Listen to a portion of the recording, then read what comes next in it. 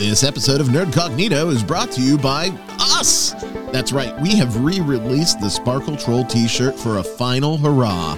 And because, it is fundraising season, those bills are coming due next month. So we want to give one last show to the Sparkle Troll t-shirt, at least the version 1 Sparkle Troll t-shirt, which we are going to retire after this drive. So right now, your last chance. It was originally at the end of the month, but hey, this show drops at the end of the month, so we're going to extend it for one final week. And it is your absolute last chance to get the original Sparkle Troll t-shirt and help support the show a little bit, right? We've dropped the Sparkle Troll t-shirt down to super clearance prices. So literally the pennies that we will get on each show will go into the kitty to make sure that Nerdcognito lives for another year.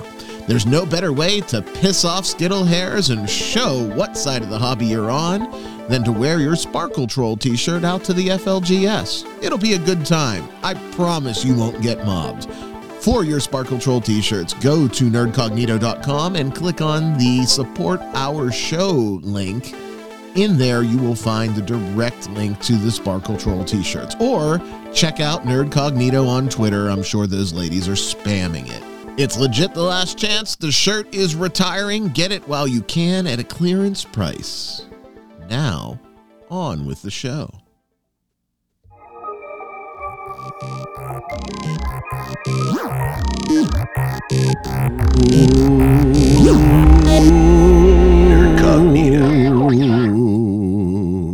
Welcome to a spooky episode of Nerdcognito. It's spooky because I'm not wearing pants. Welcome everybody to Nerdcognito. My name is Ryan David, and we're here with our Halloween episode. This show actually dropped on Halloween this year. How awesome is that? Here to talk at you with some spooky stuff are my two very good friends. Hey, Bert, welcome to Halloween Cognito.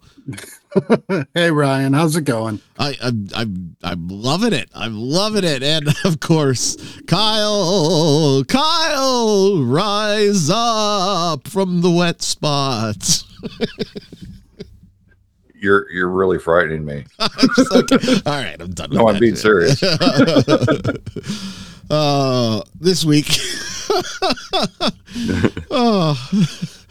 keeping on message, we have a couple of things that we're going to talk about this week. First, how to exorcise demons from your table. The ones that don't deserve to play or have done something so stupid that it's time just to say, get out. And hopefully not just from the table, but from the hobby, because gatekeeping is good. So we're going to talk about when the fortunate or unfortunate situation comes up where someone needs to go. How do we handle that? Then I've got some news, and on the back end of the news, we have a creepy double feature. That's right, we're going to talk about our favorite creepy, ewy, yucky, fear-inducing, non-undead monsters that we can pop into a game. And since 'tis the season, we'll look at our favorite horror franchises and talk about the absolute worst entries in those franchises. So, horror movies and horror comics and horror genre across the board tends to be very prolific, but that doesn't mean that it's all great. And we're going to talk about the best of the worst. So, sounds like a show. I said I was going to stop doing that. Bert, what's your week looked like? It was pretty good. I had my Pathfinder group yesterday. I got to do some board gaming on Friday. Got some more games coming up this week. We talked about it on the Speakeasy this week. We played Unfathomable at our gaming group this Friday. And we did. You were the traitor, my friend. I was. And you didn't catch me in time. I still lost, but you were trying like hell to get me out of the game, and you couldn't do it. It's because I was the only one that knew you were the traitor. The other guys were still sitting on the fucking fence. Kyle, how's your week been? Hectic and crazy. Real life just will not let up these days, it seems. Oh, you have some time off coming up now, so at least Yeah. you'll be able to pause your brain and not have to worry about any sort of real life stuff until you come back and have to pick up the pieces. Right. Yeah. I'm looking forward to not setting an alarm for the next few days. That's going to be good, especially for you. I don't know how you do it. I guess your body just sort of adjusts to it. Yeah. When I was, I'll wake up early, but it's not going to be at like 1:30 a.m. No, you'll wake up at like 3:30 and be like, "Oh, look how I slept in." Yeah, exactly. Yeah, that's exactly. You're absolutely right. Well, enjoy it. Enjoy it. Have an extra cocktail before bed every night and maybe squeak another hour on top of that. You deserve it. I'm going to try. You know who doesn't deserve those cocktails? They don't deserve much of anything because they have earned the right and privilege to be removed from a gaming group for whatever reason. It could be they just were, like a sleeper sparkle troll and it didn't come out in time. Your vetting process may have let one in under the radar. It could be that there is intra-group strife. I've certainly had that happen. Not often, right? I legitimately can count on one hand the number of people I've had to ask to leave a gaming group. But I distinctly remember each of the scenarios that were behind that exit. It could be just a mismatch of personalities. Or it could be that they're a fucking asshole and you don't want them in your gaming space anymore. But no matter what, there comes a time for all of us where we have to escort someone to the door. And it is, to say the least, an awkward scenario and something that not too many people enjoy doing, right? If they made it past your screen, the last thing you want to do is have someone leave your group on bad terms. But it sometimes has to happen. Bert, I know you've experienced this a handful of times. Again, I don't think it's a very common thing, but it's a very significant thing when it happens, right? Right. The times that I've had it happen, it's come up, it was, a clash in play styles or strife at the table, and it just was ruining everybody's fun. So sometimes you have to bite the bullet and have that conversation with somebody. Right. I was on the other end of that conversation once, Kyle, and it had nothing to do with friends or play styles. It had to do with Puss, right? Puss got in the way. And I imagine that I needed to leave, and I knew I needed to leave too. I knew it wasn't a good situation just because, well, the host and the host's girl at that time, should I tell this story? Why the hell not? It's been a long time. If we were to rewind history from the time that I exited the table, the host's girl was couch surfing on my couch for about 4 months. Shit happens, right? Yeah. Yeah. She never told him. Oh. And it came out at the table. So it was time for me to go. It wasn't a big deal. I don't know if I haven't referenced him in a while, but Drunk Joe, this was Drunk Joe. So Drunk Joe and I have since reconciled and re-argued and ended our friendship on other terms at least 3 times since then. But no, it's things happen, and sometimes it's game and sometimes it's life. Do you ever have to give someone the old heave-ho? No, I've fortunately have never been in that situation. But I typically have always played with people who are pretty close friends. So I've already got a pretty good idea of who they are and what sorts of things they're going to enjoy and how things will play out at the table. Or they have been people who have been fairly close to people that I know well. You know what I mean? One degree removed, right? And they'll vouch for them. No, Rob's a cool guy, or Brian's a cool guy, or or Susie's no, she's fine with it, or whatever, that kind of thing. No, and that's a really good thing, right? Go ahead, right? So you get into Kyle's gaming group by the mob intro. He's a good fella. You'll like him. Yeah. Welcome to the family, Bert. Seriously, I mean, that's not necessarily a bad strategy, Kyle. Not at all. Yeah, I've never gone the whole, hey, I'm going to look up some randos kind of route. I've never done that, so I've never had that experience really. Because, and I say that is a very solid strategy, because prior to me being more open to bringing people in, and this was pre-COVID, I had this stretch of like 2 years where I don't know what happened in my brain, but I would bring anybody in on very limited vetting. And prior to that, I had only ever exited one player, and I had been exited once from said girl. What up, Kate? And then I had this moment where, so Bert, you remember when I got it into my brain that we needed to have 10 people at the table? Oh, yeah, your crusade, your recruiting drive all of a sudden. And this was a while ago, Kyle. It was pre-COVID, right? But because I was driven by this, I must have 10 for whatever reason. I don't know. I don't even enjoy running for more than like 6.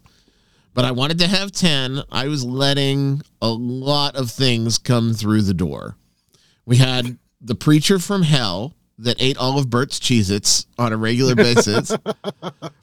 You remember him, Bert? I do. I run gaming on snacks, so I bring enough snack food for probably 5 or 6 people with me every game day. And I'm like, okay, snacks are for everybody. Help yourself. He helped himself. He sure the hell helped himself. Yep. He'd be like, oh, okay. So he'd just take the snacks and like eat all of them, not pass them around. He would just grab the box and like eat the entire thing himself. Really? Yes. And he would take the box of Cheez-Its and put it in his lap, so no one else would even want to ask for it or reach in there. Nobody taught him how to share? No. And I shit you not, Kyle. The man was a preacher, and he was the most ill-mannered person that I have ever had at my table, just in general, not counting the Cheez-Its. He would come into the house, walk past the boss, and not even acknowledge her presence. Like, hello, Bert. Hello, Kyle. Hello, Ryan. Not even look in her direction. Fuck you. I'm going downstairs. Yeah. Tip a hat, ma'am. No, none of that. Nothing. No. And, well, we've seen the boss on Angry Days. She did not like him either.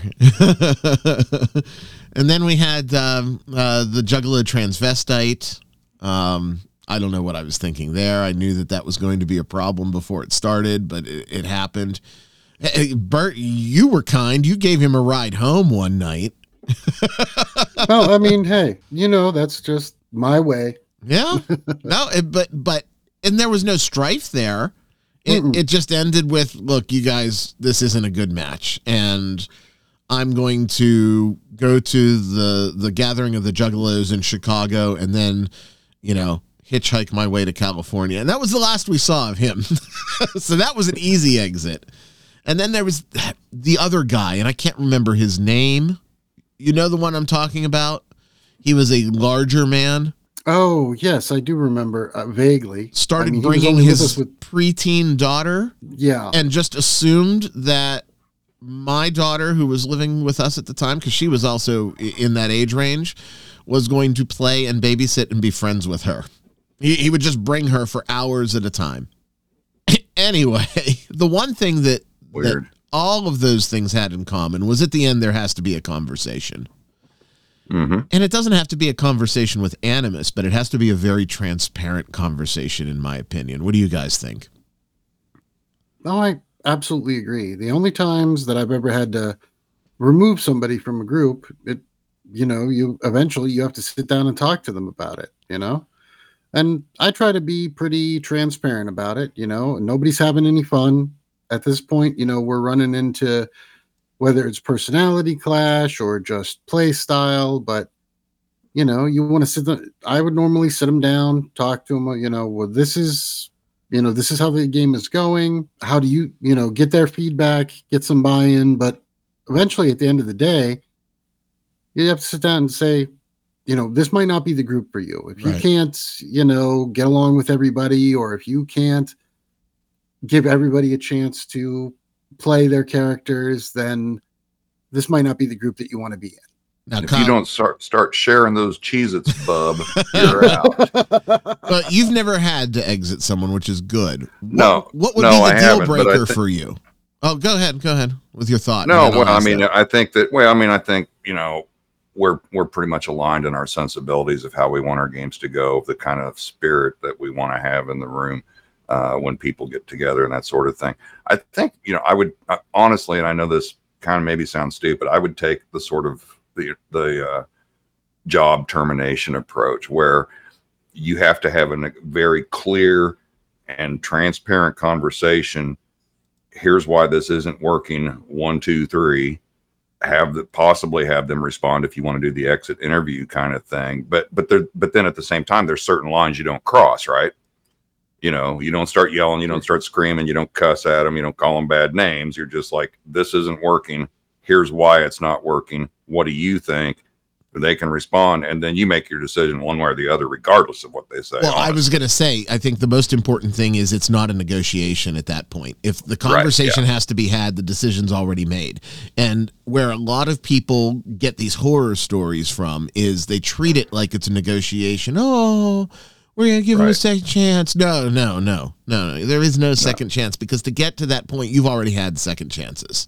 Whether it's and I agree, but it's you want to give them. I think it's important to give them the opportunity to respond, just so they feel like they've been able to represent themselves in some way, even though the outcome's predetermined. See, I disagree. Does that make sense? Does that make sense? I don't care. If it is someone, no, I'm being serious. If it's someone that is only in my world at the gaming table, get fucked. I don't need to give you a response. I probably will, but if you get all salty, I'm going to cut you off and say, that away, young man. Yeah. And direct is always better. People have trouble reading between the lines or catching hints, if you're throwing hints out and stuff. It goes over people's head. You just need to tell them and quit, and it's uncomfortable, but don't be a pussy about just saying, this is it, and here's why, and I'm sorry, right? But you need to go. And to an extent, you have to be very deliberate with it too, so that you don't open up the door for a bunch of excuses. Because nobody, my father passed away. Potato. There could be any number of reasons, and that's fine. But again, if we're at that point, then the reasons don't have any meaning anymore. Right. All right. I asked this before, but I was on one and not listening. What's a deal breaker for you, Kyle? What's an instant you're gone? Instant gone. You got, if someone does X at your table, they need to go. No second chances, no looking back. Personal property damage. That's a very fair statement.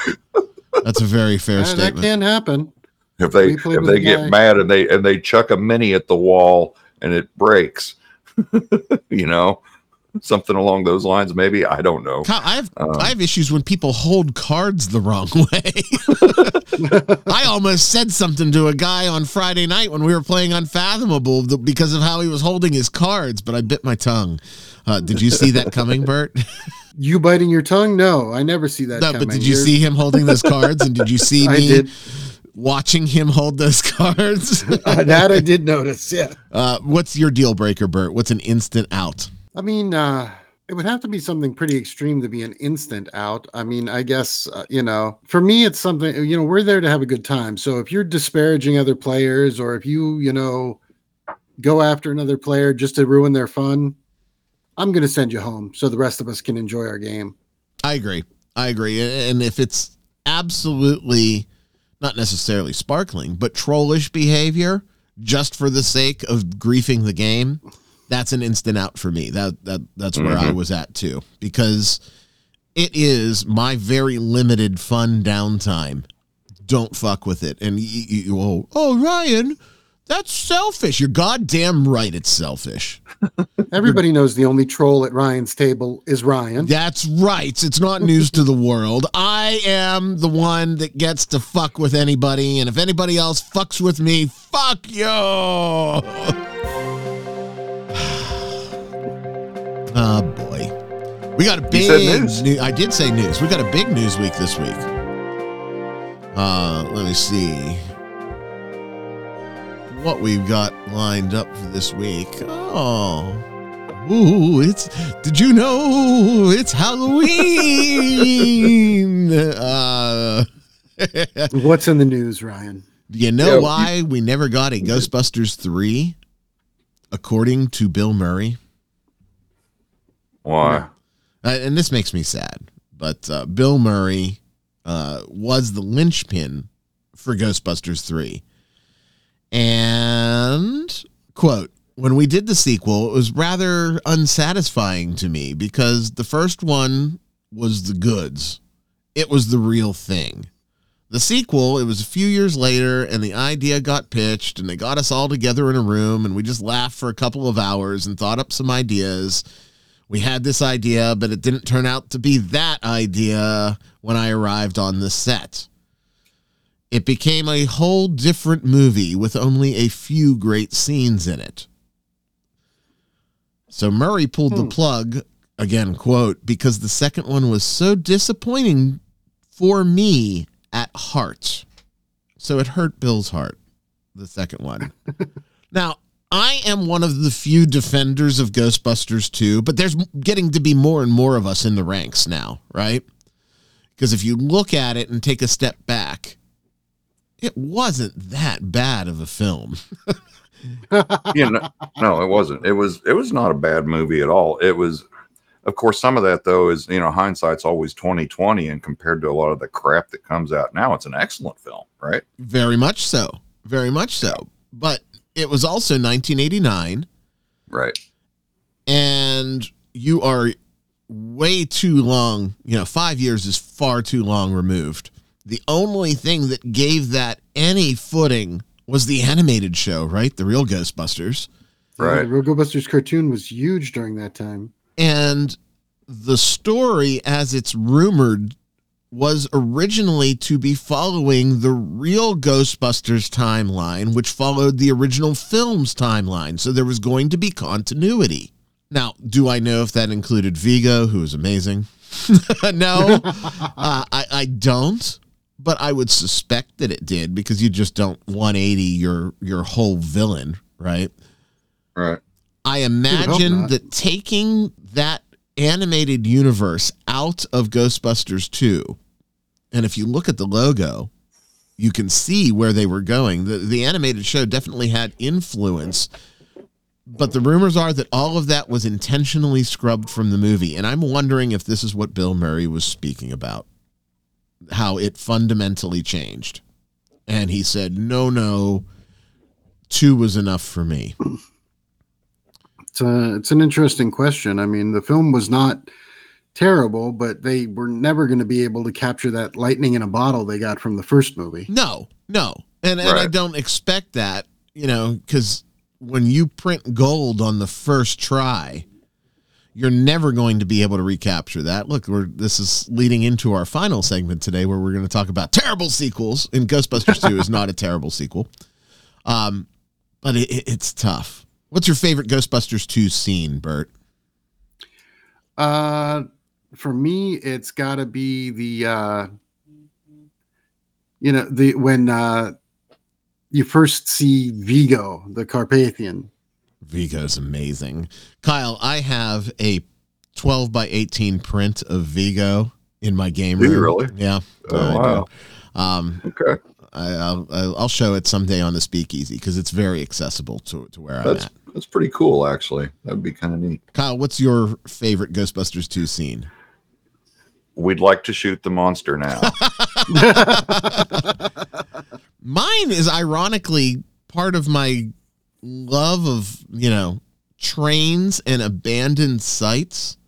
My favorite Ghostbusters 2 scene is when they went down into the old pneumatic railway and first encountered the River of Slime. Not because of the River of Slime, but I was like, pneumatic railway, this is awesome. That's from the World's Fair. And I was, I was younger then, and other kids are looking at me like, what the fuck is wrong with this dork?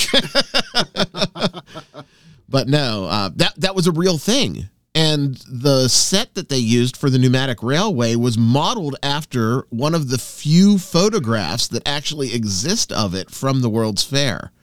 So somewhere under New York, that might actually exist. Sans River of Slime, of course.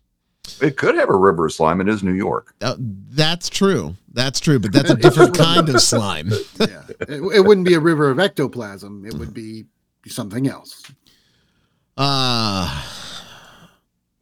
We played this game before, as I look at our second story here, Bert. Okay. There is a new release from I don't want to say old board game, but older board game that is now going to boast the largest miniature ever to complement a tabletop game. The miniature is 90 centimeters. Wow, 90. that's huge. That is huge. Any idea on what this miniature would be packaged with?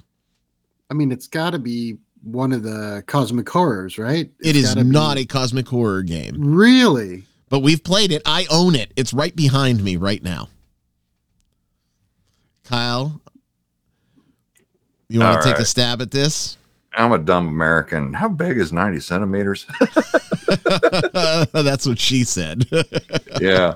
90 centimeters is about... It's almost 3 feet, right? It's almost 3 feet, yeah. It's and that's height or length or just general? Yeah. Okay, shut up. If I had to put a measurement on it, it would be length. Okay. Man, I don't have any idea. I intentionally didn't say whether it was height or length when I made Bert make his choice because I thought that would give it away to Bert. Okay. I mean, that almost has to be length. Yes. So, I don't know. It's got to be some sort of worm-like creature or something along those lines. No, I'm just spitballing. No, I don't know. The game... It's an evil, organic...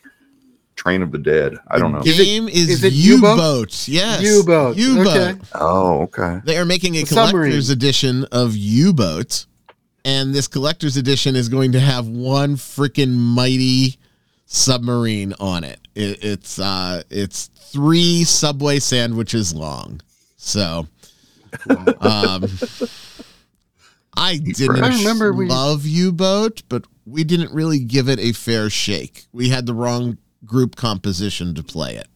We only played it a couple of times and we struggled. Yeah, and I think you're right. It was the group that we had playing it, but it was a struggle to get through with the group that we had at the time. Kyle, imagine, if you will, a full-on simulation of running a German U-boat submarine. Wow. Which means you're using like a sextant and math and plotting to travel blindly because you can't see. Right.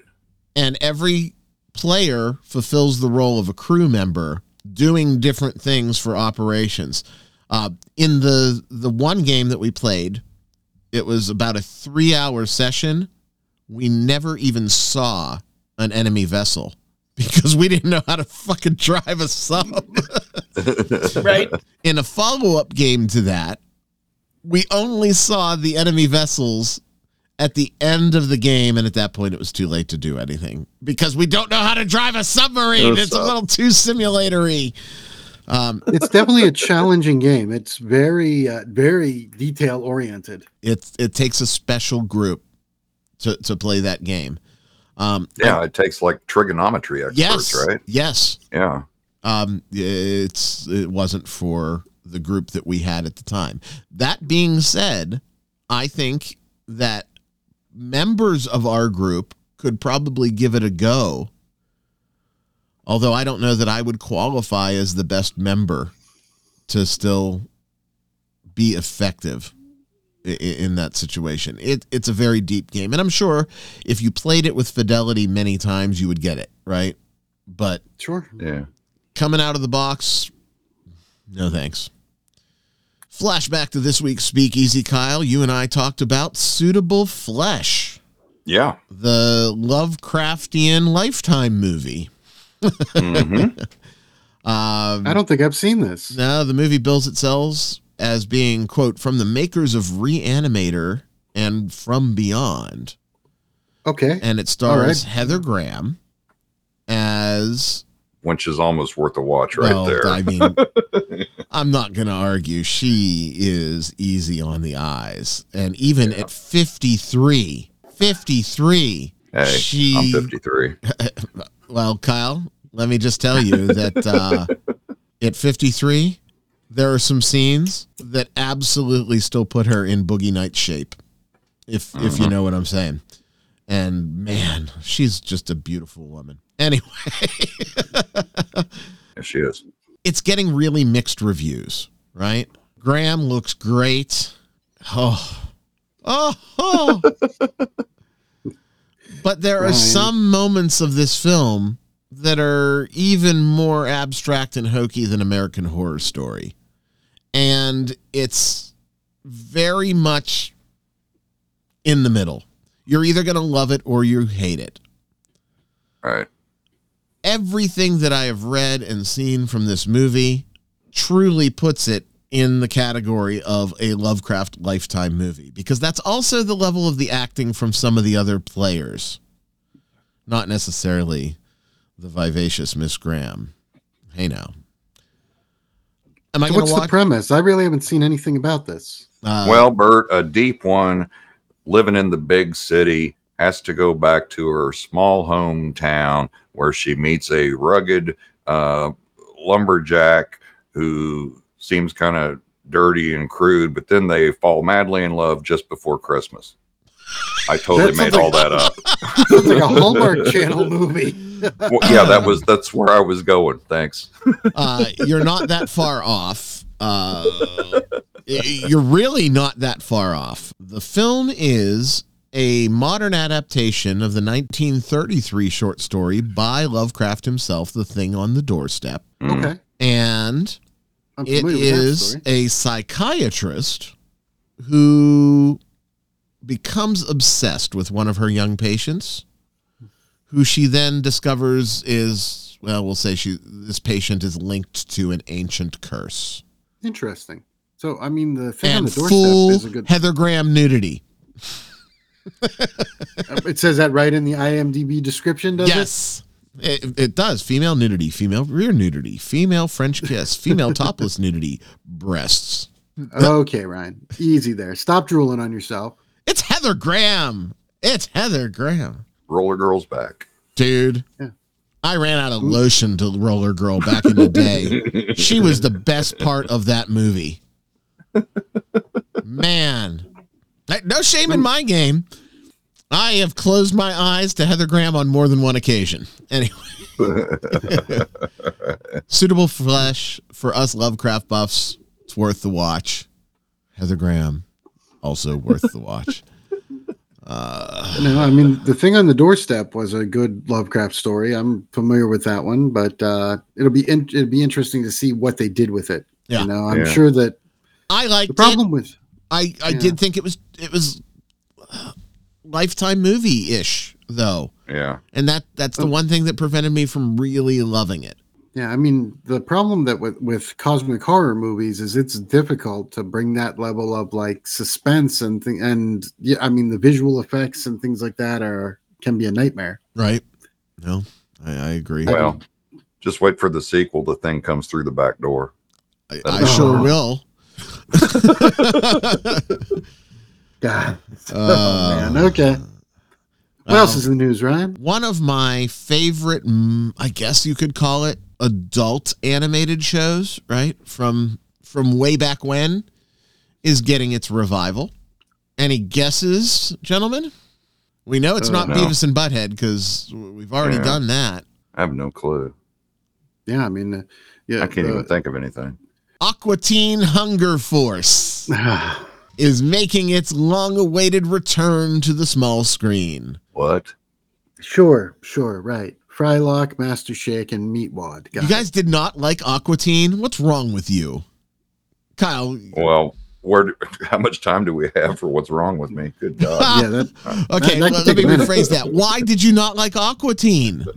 I never watched it. Oh, never Kyle. watched it. Oh, you I vaguely remember hearing about it. People actually watched this thing? I did. I Like never found it clockwork. very interesting. Okay. Apparently, Okay. I watched it all the time. I thought it was generally funny. There were a couple of moments where it was like any show, they had some not great moments, but there were no terrible moments. And I think that's the key to having a very good show. It was also 15 minutes, right? So it was effectively shorts that strung together for 11 seasons. And we're going to have a new 12th season of sticking to their original format, 15-minute shorts. That's going to be short. When I read the article, I think it was 5 or 6 episodes. So it's definitely a test. Short. It's definitely a test. It's going to air on Adult Swim and then the next day on HBO Max. So, Okay. Carl's coming back. That's all I got to say. Last but not least in the news. This is Sparkle Troll news, gentlemen. Is it? It is. Okay. Did you know that in the upcoming Book of Many Things that's now delayed because of quality issues, they put in an entire section dedicated to nothing but horrific traps? Yeah, Sure they did. I mean, I guess it depends on what you describe as horrific. Traps and dungeons and tombs normally go together hand in hand. These fuckers don't know what a dangerous trap is. They've never heard of Grimtooth. Right. Here's a sample of what is being called a dastardly and gnarly trap by they thems, right? Gnarly. It's a 50-foot wide chamber with a narrow beam laid over a 25-foot pit. Okay. The walls are metal sheeting. Mm-hmm. Okay. And in the pit, there's gears grinding. Okay. All right. Sure. Crossing the beam. Should I give away the trap? Crossing the beam is a challenge, okay? And sure. It sounds like a... If you fall into the, just in case someone wants to convert this, because they might. If you fall into the pit and you don't stop the gears from turning, you'll take 10d10 bludgeoning damage. That's it. It's a pit trap. And instead of spikes, you have gears. Is that 10d10 bludgeoning damage per round until you get out? Or Just says 10d10 bludgeoning damage. I assume you're ground into a pulp and would not be able to be resurrected because you don't have a corpse, but I'm sure that's not in there. Well, with the hit point bloat in 5e, 10d10, some of these barbarian characters, Yeah, that's survivable. Around, it's like that's survivable if it's not per round. Right. Here we go. Are you ready for the best part? Quote, if you've got consent from your players, go ham on the gross descriptions here. Mm-hmm. It's important to note that you obtain consent before inserting any lethal traps into a dungeon. Yeah. It is. You have to. Yeah. You can't kill completely fictional and imaginary characters in a game that's designed to, have danger and stuff. There's another trap that was modeled after the furnace trap in Saw 2. No, you can't do it, Ryan. You can't do it. And the final trap indicating that there are 3. I don't know. I'm not buying this supplement. The final trap is a little more forgiving. Okay. I don't know what the final trap is, but it's, it's more forgiving. It's confetti and water balloons. So trap number 1 was 10d10. Trap number 2 is 1d10 radiant damage to the party. And trap number 3 is a little more forgiving. A little more forgiving. Yeah, it's confetti. Yay. Well, my favorite trap, I don't know. I have a lot of favorite traps, but my favorite, and I think this was a Grimtooth trap, was the false floor after the pit trap. So if you jump over the pit, you jumped into another pit. That's one of my favorites. Guess what? That's lethal. Done. Yeah. Depending on what you put in the pit. It was I thought with you, Ryan, it was the pit trap with the gelatinous cube at the bottom. That's my creative favorite one that I came up with. But this one, see, you want to combine the two. Let's put a gelatinous cube in the bottom of the second pit. But that's the news. Yeah, that's it. Okay. Traps. Oh, you didn't get my consent to make sure that arrow flew out of the wall. It hit me in my butthole. If I didn't have my butt plug in, nothing would. I could have died. Ryan.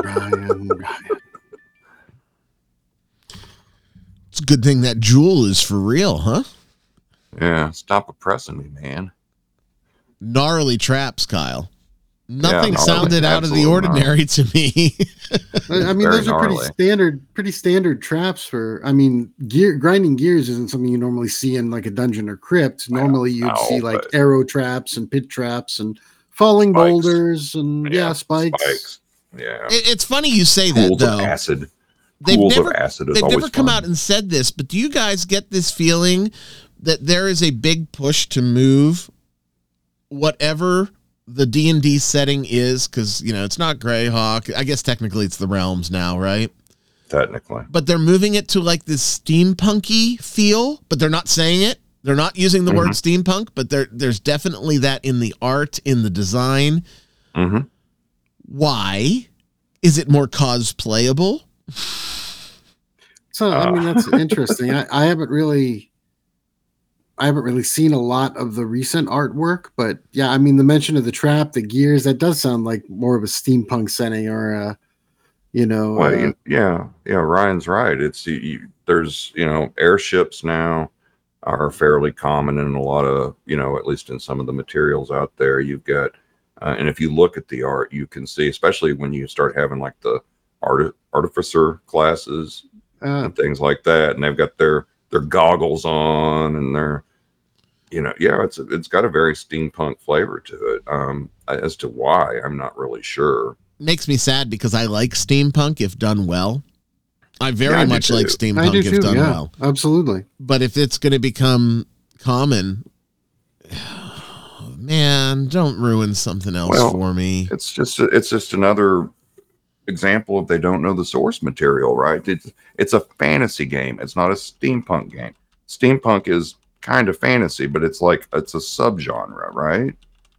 Yeah, and you're mixing genres and you're getting confused about it's a lack of direction, in my opinion. At the end of the day, it's like we don't really know what we're doing, so we're just going to throw everything, including the kitchen sink, and see what sticks. And I've played in some great steampunk games. I mean, they're oftentimes they're period pieces. They have that sort of noir feel to them, but that's not something that I associate with D&D. D&D was more, high middle fantasy than steampunk or technology based. Right. And it made it special when you did bring that in as an element, right? Yeah. Mm-hmm. Yeah. It all started with the damn gnomes. It did. It started with the damned gnomes, and they're like inventing stuff and tinkering around. And all right, let's move on and talk about monsters because it's spooky. It's alive. It's a good follow-up to the traps that you're not allowed to have without consent.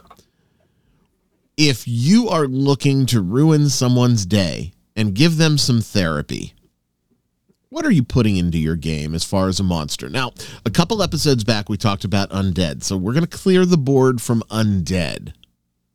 Okay. All right. What do you want to put in to psychologically damage your players? Oh, that's easy. Oh, go. That's an easy choice. Go, Brian. Bert. All right. Yeah. Aboleth. Oh, tell everybody why that's your pick. Well, I mean, it really messes with the characters mechanically. I mean, you get struck by an aboleth, you lose the ability to breathe air. You start, your character starts transforming. They're these sort of tentacled, horrors that live in deep pools of water. It's sort of, cosmic horror light, maybe, but you have to worry about things like the characters changing mechanically and them dealing with the fact that they're now in danger from becoming a servant of this horrible creature. You really want to mess with somebody, throw an aboleth into your campaign. There you go. Kyle, do you have one that's sort of your go-to? I don't know that I've got one that's a go-to, but if I was going to, there's two that come to mind that if I really wanted to screw with players, as far as, like you were saying, to kind of give them some, imaginary trauma, because I don't think I could inflict real trauma. No, I don't think we could. At least not with my players. But I would say this. I think I'm going to go with my first gut instinct, and that's rot grubs. Ooh, that's one I wasn't choice. expecting. Yeah. Right. I mean, that's creepy as hell, dude. It's like, okay, you've come into contact, and Ryan, your skin's starting to itch. You feel, it's like there's a lump, maybe more than one, and it's in your arm. And they're moving. And it's starting to move.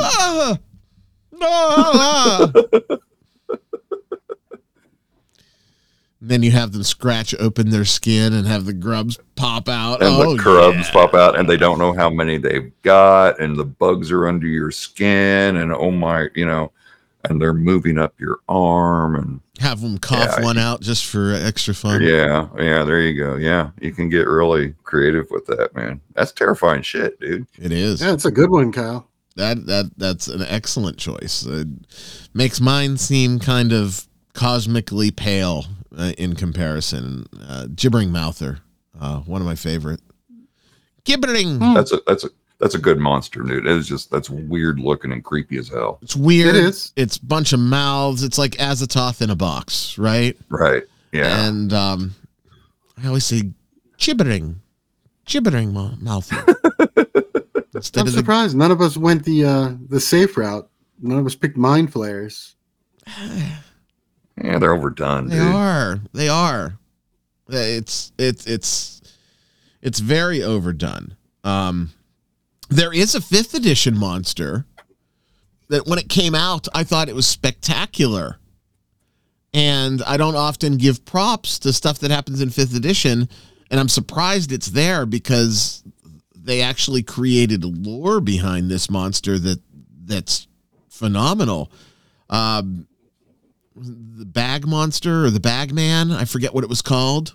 It's Not effectively familiar. an adventurer that, did something and turned traitor on his party and hid himself in a bag of holding. And bags of holding can't sustain life. And Right. He got twisted. I don't know if he might be undead. But now he's just full of hatred and venom, and he's this entity that lives in this bag and just can pop out of any sort of container. And it was one of the few times where they had decent lore that made sense, and it was not family friendly, right? It was a very disturbing monster, but I do think he's undead. I don't know, and I'm not going to look it up. Good monster choices, gents. Good monster choices. As honorable mention would be ear seekers, which are essentially rot grubs, but they're more designed to, if you're going to mess with the thieves in the party, the listening at the doors, because they reside in the wood and then they crawl in your ear. And they kind of do basically the same thing a rot grub does, except they go to the brain and not the heart. I was going to say they go right to the brainstem, right? So. Right, yeah. Good, soft, squishy food for everybody. Yep. Let's shift gears into our final sort of mini segment on our spooky episode. Over the last 4 weeks, we've talked about our love of the horror genre, and we've talked about some horror films, and we've talked about some horror games. But we didn't talk about when horror goes wrong. And I think that it's a fair assessment that if any horror film goes too far with the sequels or iterations, there's going to be some bad. Mm-hmm. And particularly in the genre, when it's bad, it's terribly bad. So, if we think about the horror movies that we have seen in our lifetime, good and bad, which one of those sequels just needs to be burned to the ground, man? We were joking off the air when we talked about it. And everyone, Bert and I were talking before Kyle got here, and then Bert said, "Aren't you going to watch Halloween 3?" And, that's sort of the go-to for everybody, right? But I will once again step in and play devil's advocate that Halloween 3 isn't a horror film. It just should have never been called Halloween 3. I'm in total agreement with that. It's a good movie for its time. It should not have been branded as a Halloween movie. And that was the death knell for it, because it was completely removed from the whole narrative with the Strode family and Michael and Laurie. And it's not a bad film. It's a misunderstood film. It's not a bad movie. It's not really a Halloween movie. So I've cleared that from the board. Let's just go round the horn here, and no particular order. It doesn't mean it's a favorite or it's the worst. What's a bad sequel for horror films? Exorcist 2, The Heretic. Exorcist 2 is bad. Yes, it is. Remember that machine? Yep, the machine, the unnecessary subplot about locusts breeding in Africa, and it was the first one was such a masterpiece of horror. The second one just, was meh. Yeah, Exorcist 2. It never lived up even though to it had Linda Blair. It just couldn't do it. I've got a 2 as well. Nightmare on Elm Street 2. Absolute garbage. There's one good line in that entire movie, and I maybe I'm wrong. Maybe it was in Dream Warriors. No, I think You've Got the Body, I've Got the Brain was in Nightmare on Elm Street 2, and I just saved everybody an hour and a half of having to watch it. That was a rough one. Kyle, anything jumping out at you? Yeah, and it's funny because this franchise was brought up earlier, the 2016 release of Ghostbusters. That should be burned to the ground. That was painful because of the political insert. I'm going to be 100% honest. The first time I saw it, the first 20 minutes where they're in the haunted house, before there's any of that crap that's going on, I was like, this could work. I know it doesn't have Venkman and Stantz and Zedmore and Spengler, but this could work. You could do something if you do it right. And then it took a nosedive. Yeah. But they did get the perfect actor for Slimer. Leslie Jones is the perfect Slimer. So I will say that. Bert, keep him going. Yeah. What, and see, if you're listening and you're looking for something horribly bad that's fast forward worthy just for the laughs, we're giving you a wonderful list right now. Yeah. About Hellraiser, Hellworld. Oh, I knew you were going to get here. I love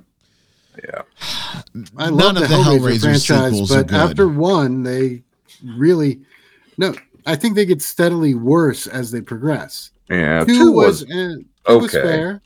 2 was and then okay. 3 was like, what are you doing? And then 4 was like, please stop. And then it just kept going. Yeah. How many Hellraisers are there now, Bert? I'll look, because I've actually got them all. I think there were 9 or 10 with the remake. Let's see. We've got 2, 3, 10. And there's currently 11. That's with the most recent one. Okay. That's a lot. 11. 11. Yeah. I'll throw this one out there. Jason X. Jason Yeah. X. Jason X. Okay. Another franchise that went on far too long. Jason X was bad. Jason in space. How about Puppet Master 4? 4? I don't know. I wasn't a fan of many of the Puppet Master movies to begin with. So I'm disqualifying myself from comment on this one only because I don't remember it. I really don't. I mean, 1 and 3 were pretty much the best ones of that series, in my opinion. But 3, because it gave you that backstory. Like 3 was Toulon's Revenge, and it was interesting. But I guess I would have to throw out Evil Dead Rise. Oh, that was a rough one. The most recent Evil Dead.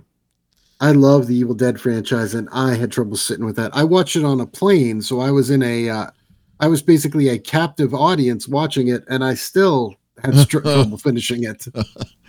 Yeah. How about the second Rob Zombie movie, Devil's something, Devil's Rejects. Thank you. Yeah, that was Devil's horrible. Rejects. Yeah. Not that the first one was any better, but the first one had promise, right? Devil's Rejects was just bad.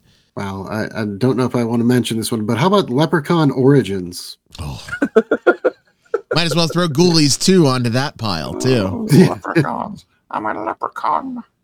Well, I mean, at least with the Leprechaun movies, you knew what you were getting. A Warwick Davis, like, ridiculous, like, gore romp. Right. Whereas and Leprechaun Origins tried to make it serious.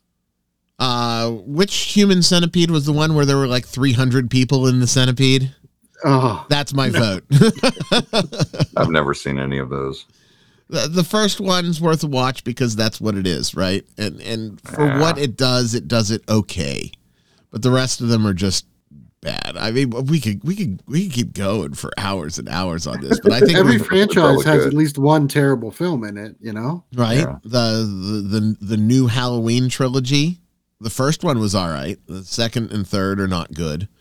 Yeah, we could just keep going and going and going and going and going. And I think people would much rather hear about our Checkmark Hero. The one, the only, the supremely generous and amazing benefactor, Cinemander. She does it all, and she is Checkmark Hero through the end of the year. Want to make sure to give a big thanks and remind everybody that we have revised the Checkmark Hero plan. Why? Well, because Elon is now going to make it $16 a month, so we're opening it up for multiple Checkmark Heroes, and here's how it can go down. Yes, Sin has this thing wrapped up through December, but that doesn't mean that you still can't go to nerdcognito.com and toss a couple of bucks our way by clicking Be a Checkmark Hero. And now that threshold is down to as little as $2. So you could sponsor a week of Checkmark Hero if you would like.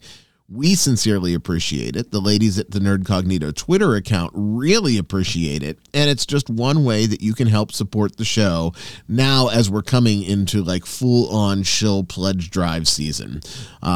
Bills are coming due, so every buck helps. And Checkmark Hero is a way for you to get a mention. Just like we're going to mention that everyone should follow Cinemander at CYNNAMANDER. They could also be following you for just as little as $2. $2. The ladies on Twitter said it's cheaper than gas station sushi, and it's true. You too should be a Checkmark Hero. Also, while you're doing things, make sure that you are subscribed at the two critically important places. One is at the podcatcher of your choice so that this gets downloaded to your device, be that Spotify, Apple Podcasts, Amazon, you name it. If it's a major podcast provider, we are there. After you subscribe there, go to our new baby YouTube channel at youtube.com/@Nerdcognito and make sure that you have hit the subscription button there too. We're tiny, but we're growing, and the Speakeasy is becoming the place to be Saturdays at 5 Eastern. It really is. There is not a better dorky stream that's out there at that time. In fact, all week, but nobody knows that we're there. So just watch the Speak. It's great. Kyle and I have a good time. You never know who's going to drop in. We've had Delver drop in. We've had Randy drop in. Bert's done the Speak as well, and the numbers are growing, man. People are really tuning into the Speak. Right now you can see it on X and Rumble. If you want to join the conversation, you have to join us on YouTube. So there's no cover charge, but it's bring your own drinks. It is bring your own drinks, and we often share what is in the glasses each week. Well, boys, I think that this has been a very productive and spooky episode of Nerdcognito. God, hopefully we don't drop on Halloween directly again for like 3 years. My name is Ryan David. Thank you for tuning in and joining us. We really sincerely appreciate each and every one of you that is out there as a member of the Nerdcognito Nation. Your feedback, your interaction, and your support really makes us want to keep doing this, because some weeks, man, you've heard the news, some weeks are rough. I was joined by Bert and Kyle this week, and we will talk at you next week. Be safe out there, everybody. There is no Kyle. There is only Zool.